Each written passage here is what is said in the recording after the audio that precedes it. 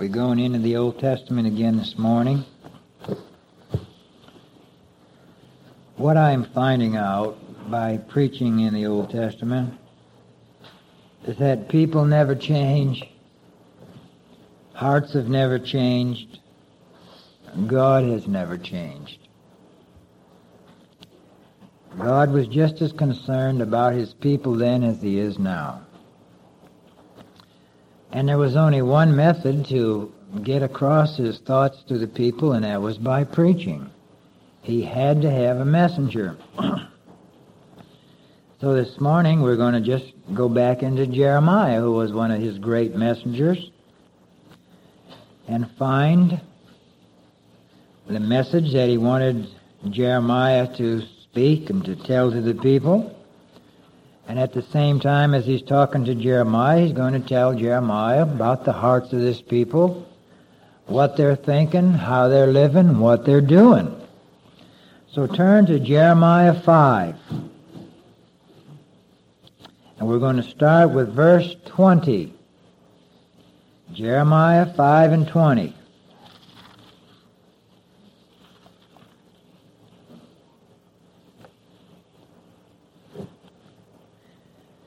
He says to Jeremiah, "Now declare this in the house of Jacob and publish it in Judah, saying," now why Jacob and Judah? Well, you see, Israel was divided into two segments now. And Jacob is Israel. Remember, Jacob's name was turned to Israel. It was changed to Israel, I mean. So there was Israel and Judah. And Israel had 2 nations and Judah had 10. So declare it to everybody. But he uses Jacob's name instead of Israel, the surplanter, the deceitful one. Now let's see what he wants them to know. "Hear now this, O foolish people, and without understanding, which have eyes and see not, which have ears and hear not. Fear ye not me, saith the Lord. Will ye not tremble at my presence, which have placed the sand for the bound of the sea by a perpetual decree, that it cannot pass it? And though the waves thereof toss themselves, yet can they not prevail? Though they roar, yet can they not pass over it? But this people hath a revolting and a rebellious heart. They are revolted and gone.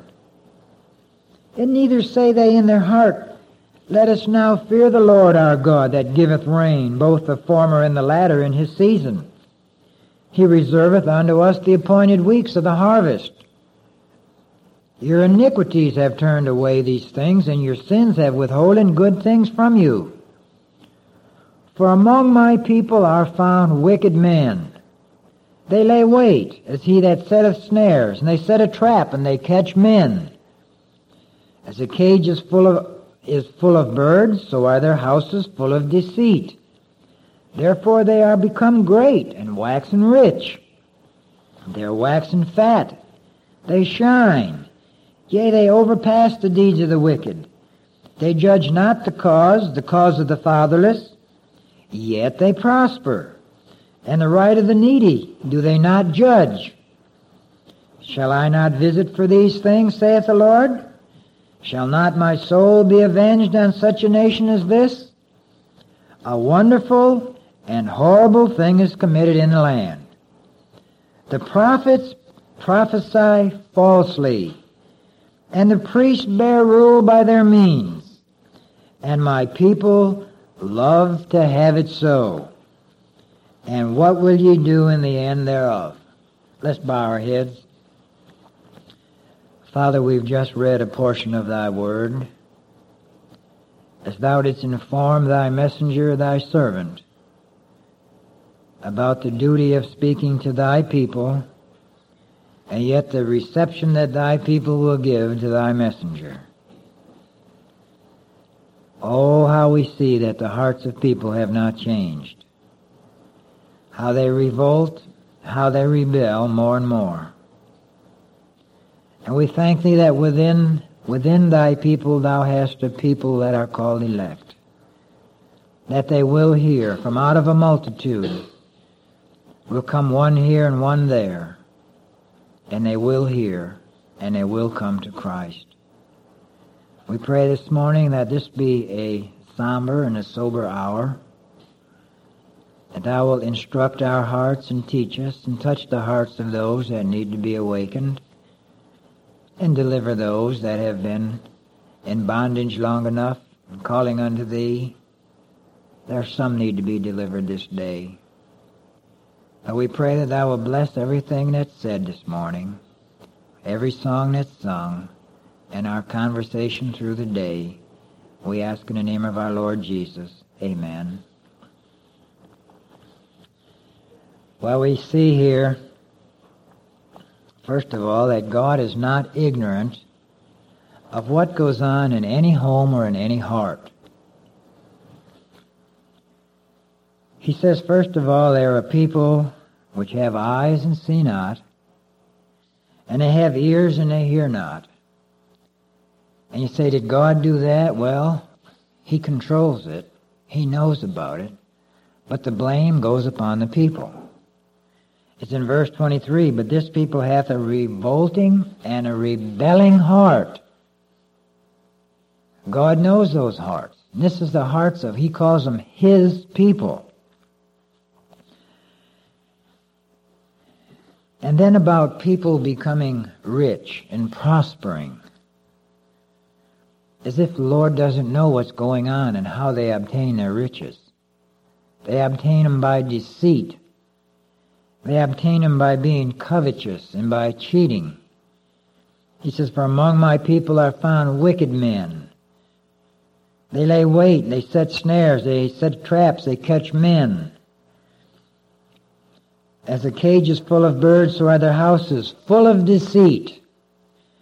And therefore they become great and waxen rich. You think that deceit doesn't have its rewards? Yes, it does. The Lord says, therefore they've waxen rich. They prosper. Oh, but what's the end? Well, we haven't come to that yet. But let's go to verse 21. Hear now this, O foolish people, and without understanding, which have eyes and see not, which have ears and hear not. Let's turn to our first scripture in 1 Corinthians 2:14, because this always describes what our Lord has just described. The natural man. The natural man is the person that lives next door to you, across the street, down the street, the one you work for, the one at the bank, the one at the school, the one who's down in the police station, the judges. Normal, natural human beings. There are exceptions, always exceptions. There's even been kings who have been exceptions, and statesmen. We have Daniel and David and Josephs, and people in great and high places. God always has his exceptions. But the normal, natural man is like this. He receiveth not the things of the Spirit of God, for they are foolishness unto him. And neither can he know them, because they are spiritually discerned. So that means with all of the education that you can afford, and you can't afford a heck of a lot these days because it's expensive. But as much as you can afford, you cannot find out God by learning. Neither can he know them, because they're spiritually discerned. What's that mean? The Spirit of God has got to give you the interpretation of everything. Has got to teach you. That's the natural man, and our Lord is calling his own people by that handle here today. They have eyes, see not, they have ears that hear not. Well, what good are they? Well, they learn everything else under the sun. But it's the eyes and ears of their understanding.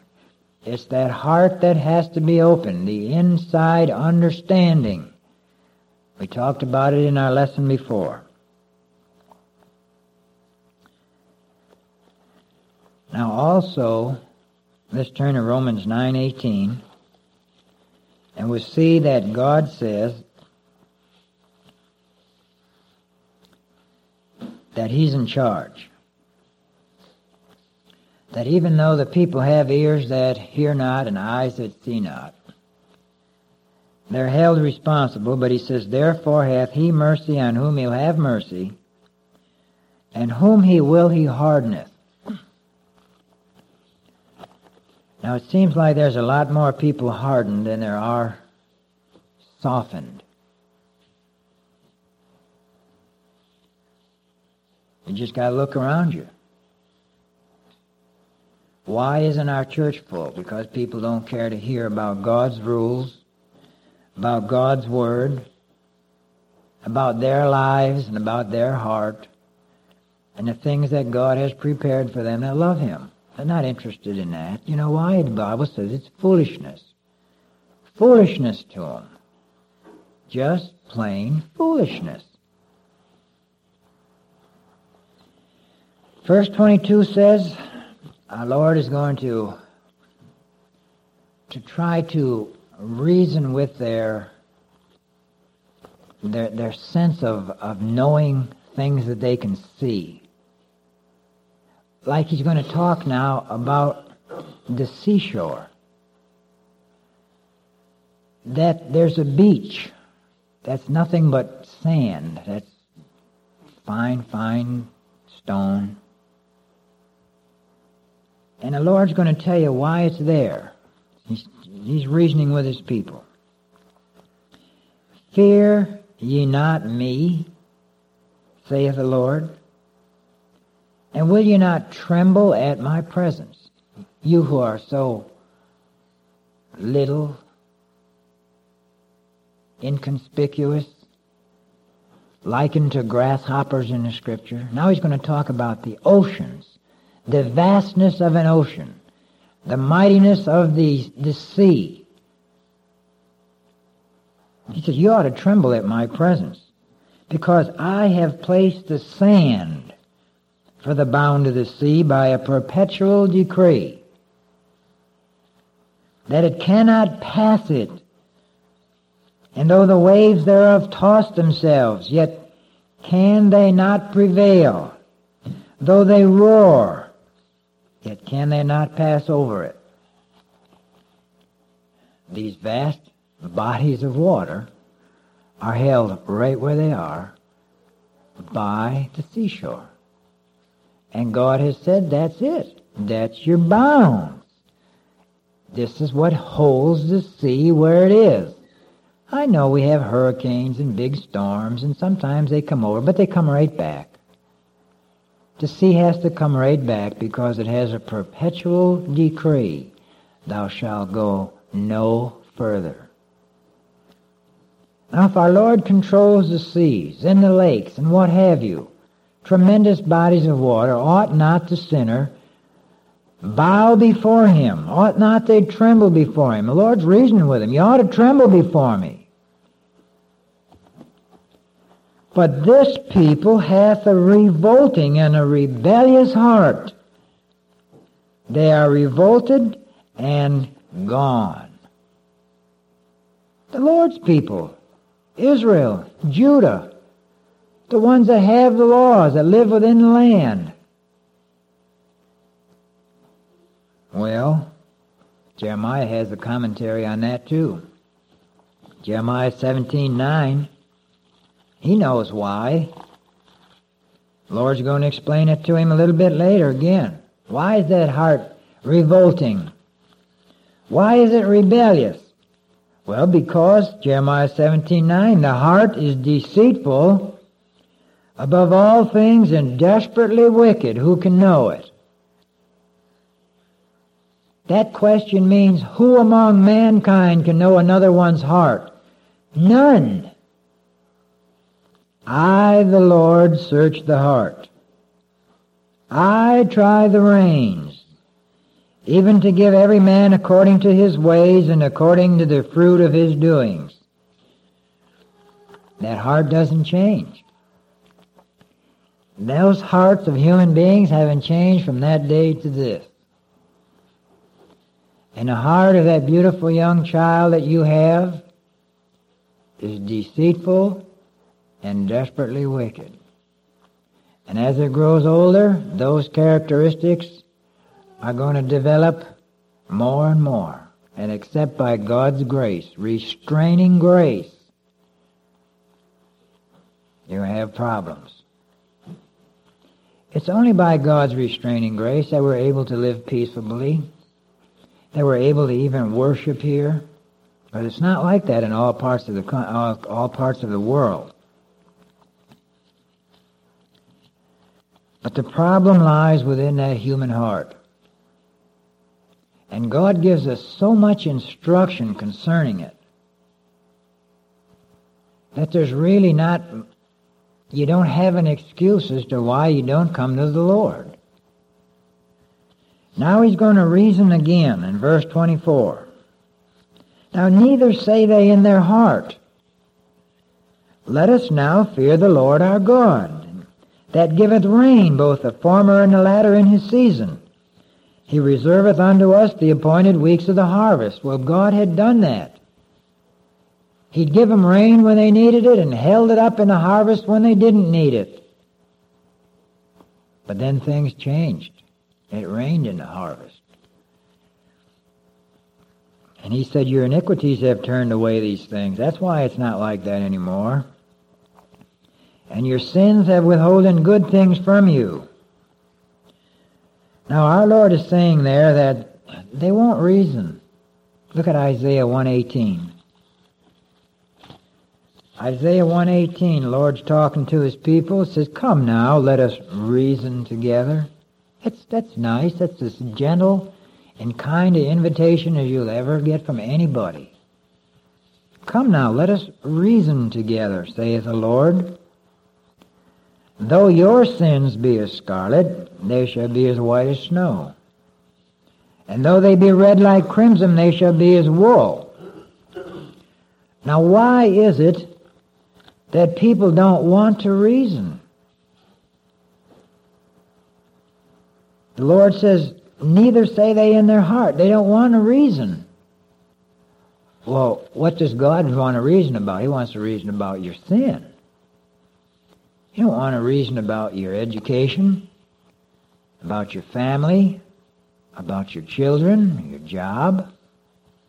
You see, those are the things uppermost in people's minds. Our Lord says, come now, let us reason together. Though your sins be as scarlet. Let's talk about your sins. Though they shall be as white as wool. Though they be red like crimson, they shall be as wool. Oh, he's talking about a Redeemer. He's talking about a way to have sins forgiven. And that's all the Lord's interested in. And that's what the sinner should be interested in. And everybody should be interested in. How do I get my sins forgiven? How can I be at peace with God? Well, that's what we're here for, to tell you about it. Then verse 25 says, one of the reasons why you don't get these good things anymore is your iniquities have turned away these things, and your sins have withholden good things from you. Turn to Isaiah 59, 1 and 2, and it's spelled out in even clearer words than that. Now the Lord doesn't change. He's the same. Behold, the Lord's hand is not shortened, that it cannot save, and neither his ear heavy, that it cannot hear. The Lord can save like he did at any time. He hasn't changed. He'll save sinners that cry unto him. In his ear, you think he can't hear your prayers? He hears every single murmur of the heart. But something has come between. Why is it that it seems to you that he doesn't hear? And why is it seems to you he doesn't save? But your iniquities have separated between you and your God. And your sins have hid his face from you, and he will not hear. God is interested in you and your sin life. We are sinners by nature. We're sinners by practice. And sinners go to hell because they sin, not because God ever sends anyone there. The only interruption in a person's life is when God quickens and awakens the heart and begins to lead them to Christ. That's the only interruption God has in sinners' lives. The rich go to hell and the wicked go to hell without warning. All God has to do for a sinner to go to hell is to leave them absolutely alone. Don't do anything with them. Just let them have their free will and their free reign, and they will run to hell. No knowledge, no instruction from God. No Holy Spirit to direct the human heart. Now in verse 26, our Lord begins to tell you about people that make it in this life, when this life is the only heaven that they have. And he doesn't disturb an awful lot of them. It's not that he don't know about them. It's not that every crook, every cheater, every false prophet, every person in a public office who's crooked, or everybody in business, it's not that our Lord doesn't know absolutely everything about them. It's that he just lets them alone. For among my people are found wicked men. They lay wait as he that setteth snares. They set a trap, they catch men. Could he do away with them? Sure. Every time they would do it, he could by his power just eliminate them. As a cage is full of birds, so are their houses full of deceit. Deceit for who? Everybody. Husbands and wives cheating on each other. Business partners cheating on each other. Sons and daughters in conflict with interest in the home. But look what happens. Therefore, they become great and waxen rich. You know, the richest and the most famous people in this country are the most miserable. Their lives are terrible.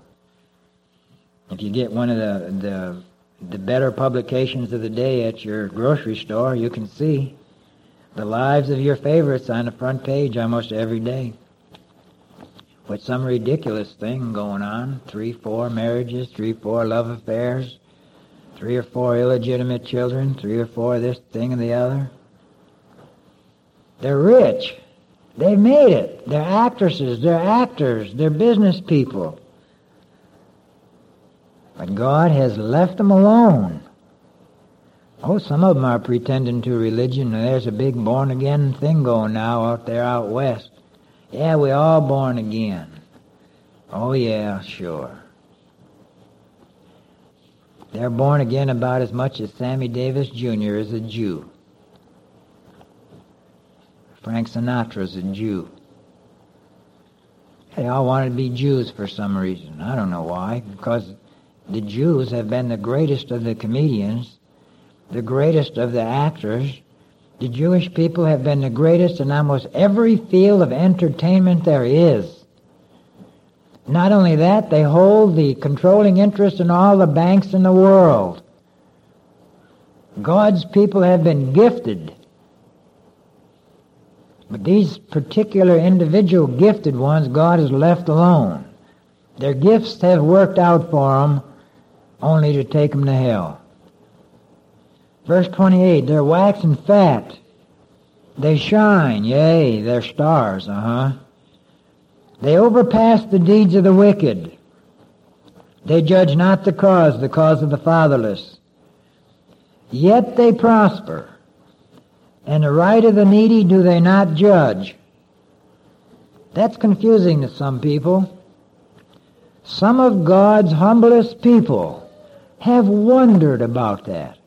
Why do the wicked prosper? Well, I'm going to share it with you. Turn to Psalm 73. Here was a fellow saying, I just don't understand. If God is God and he knows what's going on, why do the wicked prosper? Psalm 73, a psalm of Asaph. Truly God is good to Israel, even to such as are of a clean heart. Well, he's going to admit to that. But as for me, my feet were almost gone. My steps had well nigh slipped. What was the reason for his backsliding? He says, for I was envious at the foolish when I saw the prosperity of the wicked. For there are no bands in their death, but their strength is firm.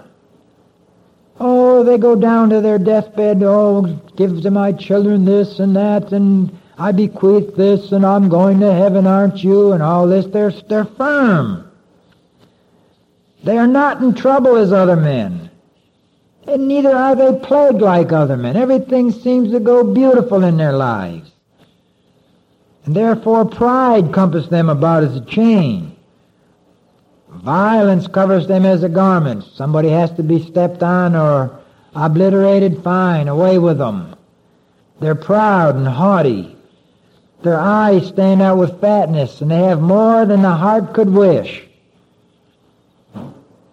Johnny was telling us about this friend of his over here. He got so much money they don't know what to do with it. Buying expensive horses and dogs and property and this thing and the other, and they got so much they don't know what to do with it. They have more than heart could wish. They're corrupt, speak wickedly concerning oppression. They speak loftily. They set their mouth against the heavens, and their tongue walketh through the earth. They have no need of God. They don't worship God.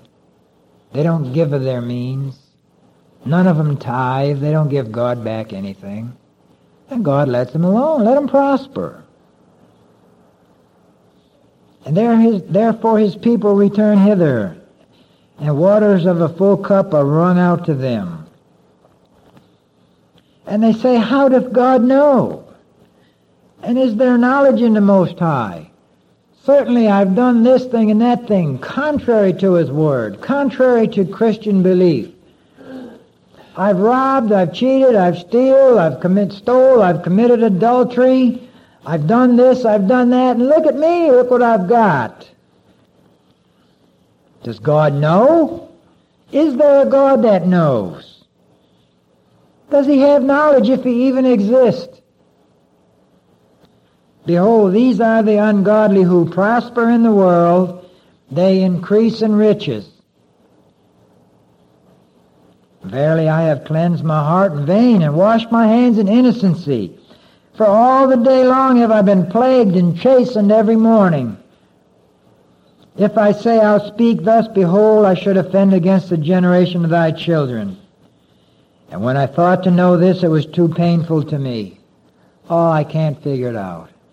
How my wicked neighbor, so rotten, how he can have so much and be so happy. I can't figure it out. Until I went into the sanctuary of God. Then understood I their end. Surely thou didst set them in slippery places. Their riches are like an ice pond. Their passions and their lust are like ice or a banana peel under their feet. Surely thou hast set them in slippery places with everything that they have. Oh, their happiness, their pleasure, their prosperity, their leisure, their recreation, their abilities, their education. All of these are slippery places. Thou castest them down into destruction. They'll slide into hell without a moment's notice. How are they brought unto desolation as in a moment? And they are utterly consumed with terrors. Now Asaph is beginning to see that as soon as the wicked closes his eyes in death, he's carried away by the demon spirits into hell. Terror, confusion, blackness, utter despondency. They were the rich. They prospered. As a dream when one awakeneth, so, O Lord, when thou awakenest, thou shalt despise their image. Thus my heart was grieved, and I was pricked in my veins, and so foolish was I and ignorant. I was as a beast before thee because I couldn't figure it out. I didn't know, Lord, that you just let them alone. You let them have it. And then Aesop finishes up by saying, verse 25, whom have I in heaven but thee? And there's none upon earth that I desire beside thee. You see, he's rich and didn't know it. He's as rich as any man that ever walked upon the face of the earth and didn't know it. He had prosperity and pleasure at his fingertips and didn't know it.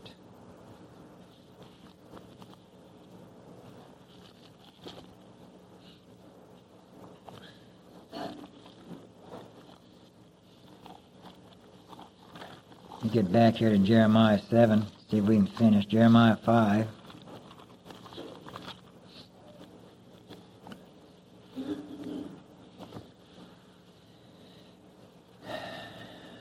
So, verse 29 says, shall I not visit for these things, saith the Lord? Shall not my soul be avenged on such a nation as this? Yeah. All those things are slippery places. They will lose their balance. They will slip and fall into hell. Now, verse 31, and as we finish this little thing in Jeremiah 5,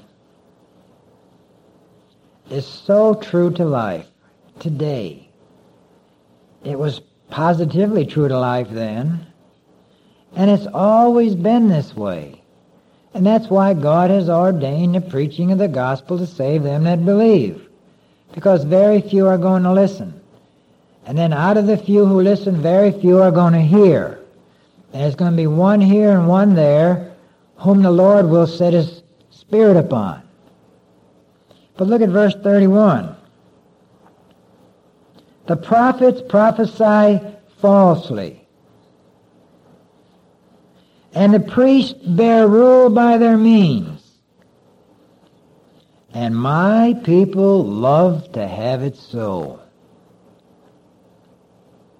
That's a terrible condition. At least from the prophets you'd expect something godly. Because they wouldn't have been prophets except you would think that God had sent them or made them so. God very clearly knows the false prophets. And in this case, he didn't have any true ones except Jeremiah and a few others scattered here and there. But for the most part, those that did the preaching, those that did the prophesying, prophesied it falsely, gave bad information, represented God wrong, told lies about people's normal, natural condition. Made salvation easy. There's another time over there it says they say, peace, peace, when there is no peace. God's angry with a message like that. You don't know telling people peace, peace. When their heart is deceitful above all things and desperately wicked, you got to tell them to get right with God. And then there's another body of religious people here, the priests. Bear rule by their means. Where do we have priests today in our big Catholic Church? It isn't even Christian.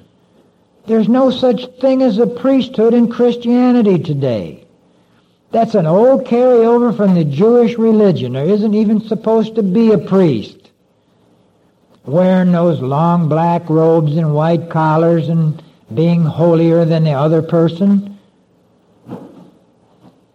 That all ended. The Jewish priesthood is finished.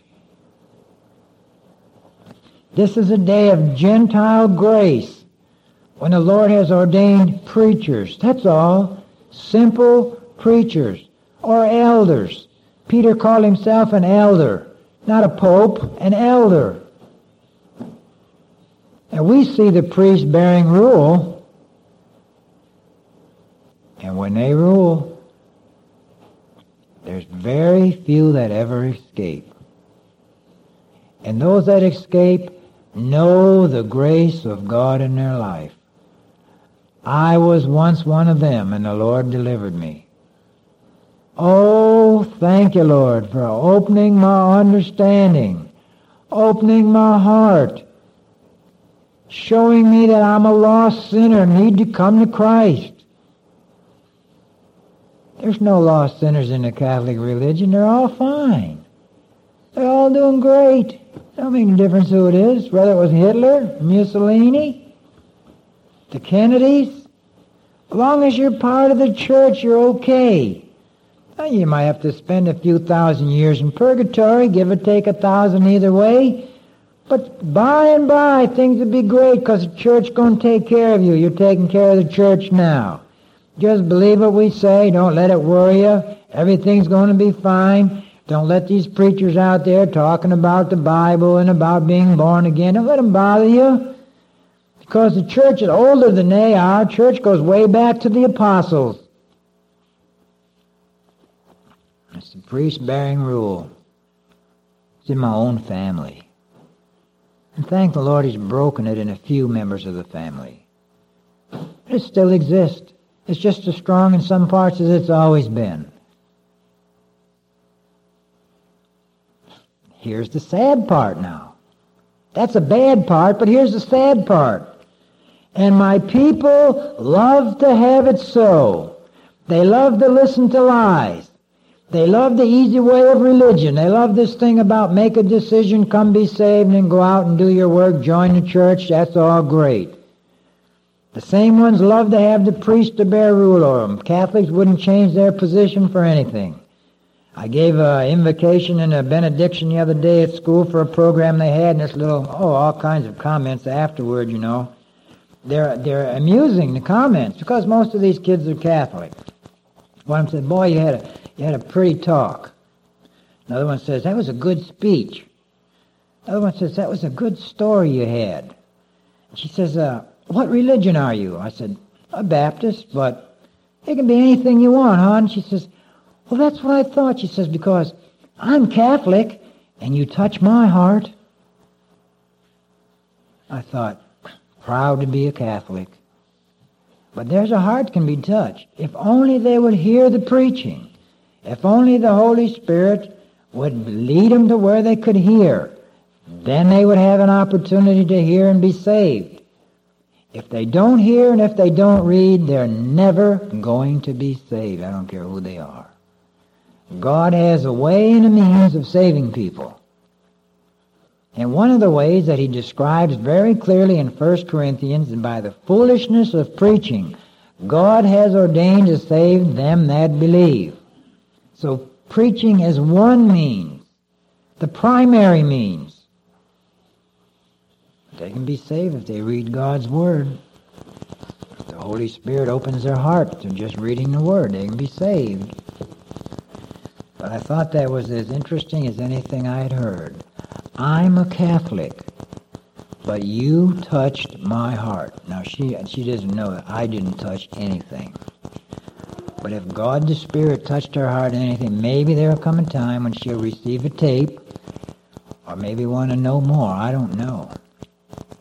There was another Catholic lady, substitute teacher, said, Mr. Heigl, that was a wonderful, wonderful prayer. I wish you had it written down so I could have it. Well, I didn't have it available. So I gave her a tape. I said, here, you can hear me pray and you can hear me preach too. She said, great. So we'll be listening to hear what she, next time she comes to school. So I give these tapes out from time to time. We had a dance review. People were there the other night. The fellow said,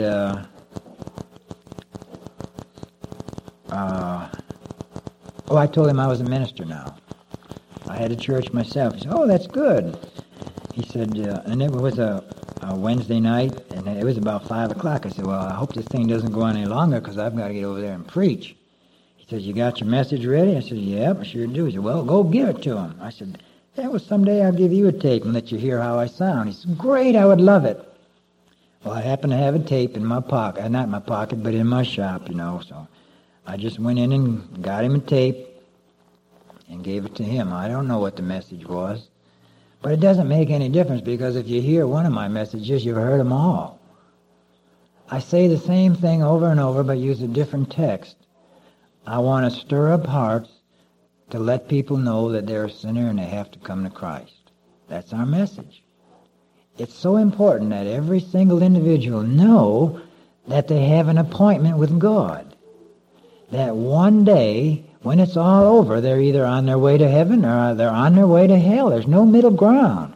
There's no maybe you can make it up when you find out things after you die. No, you can't do that. It's all over once you stop breathing. But until a person stops breathing, God can work in that heart to save a soul. Let's bow our heads. Father, we thank Thee this morning for our Lord Jesus Christ. We thank Thee that Thou hast such a joy in our hearts because of Him.